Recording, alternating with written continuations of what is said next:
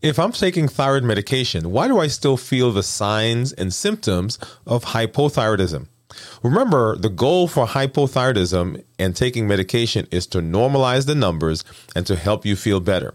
So one of the things that may need to happen is that your medication may need to be adjusted to get you within the range.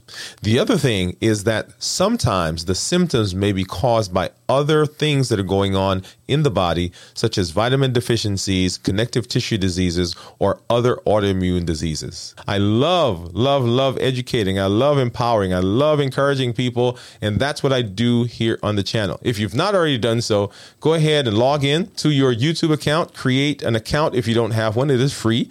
Then hit the subscribe button and also hit the notification bell so that you will be notified when we go live and when we put new videos up.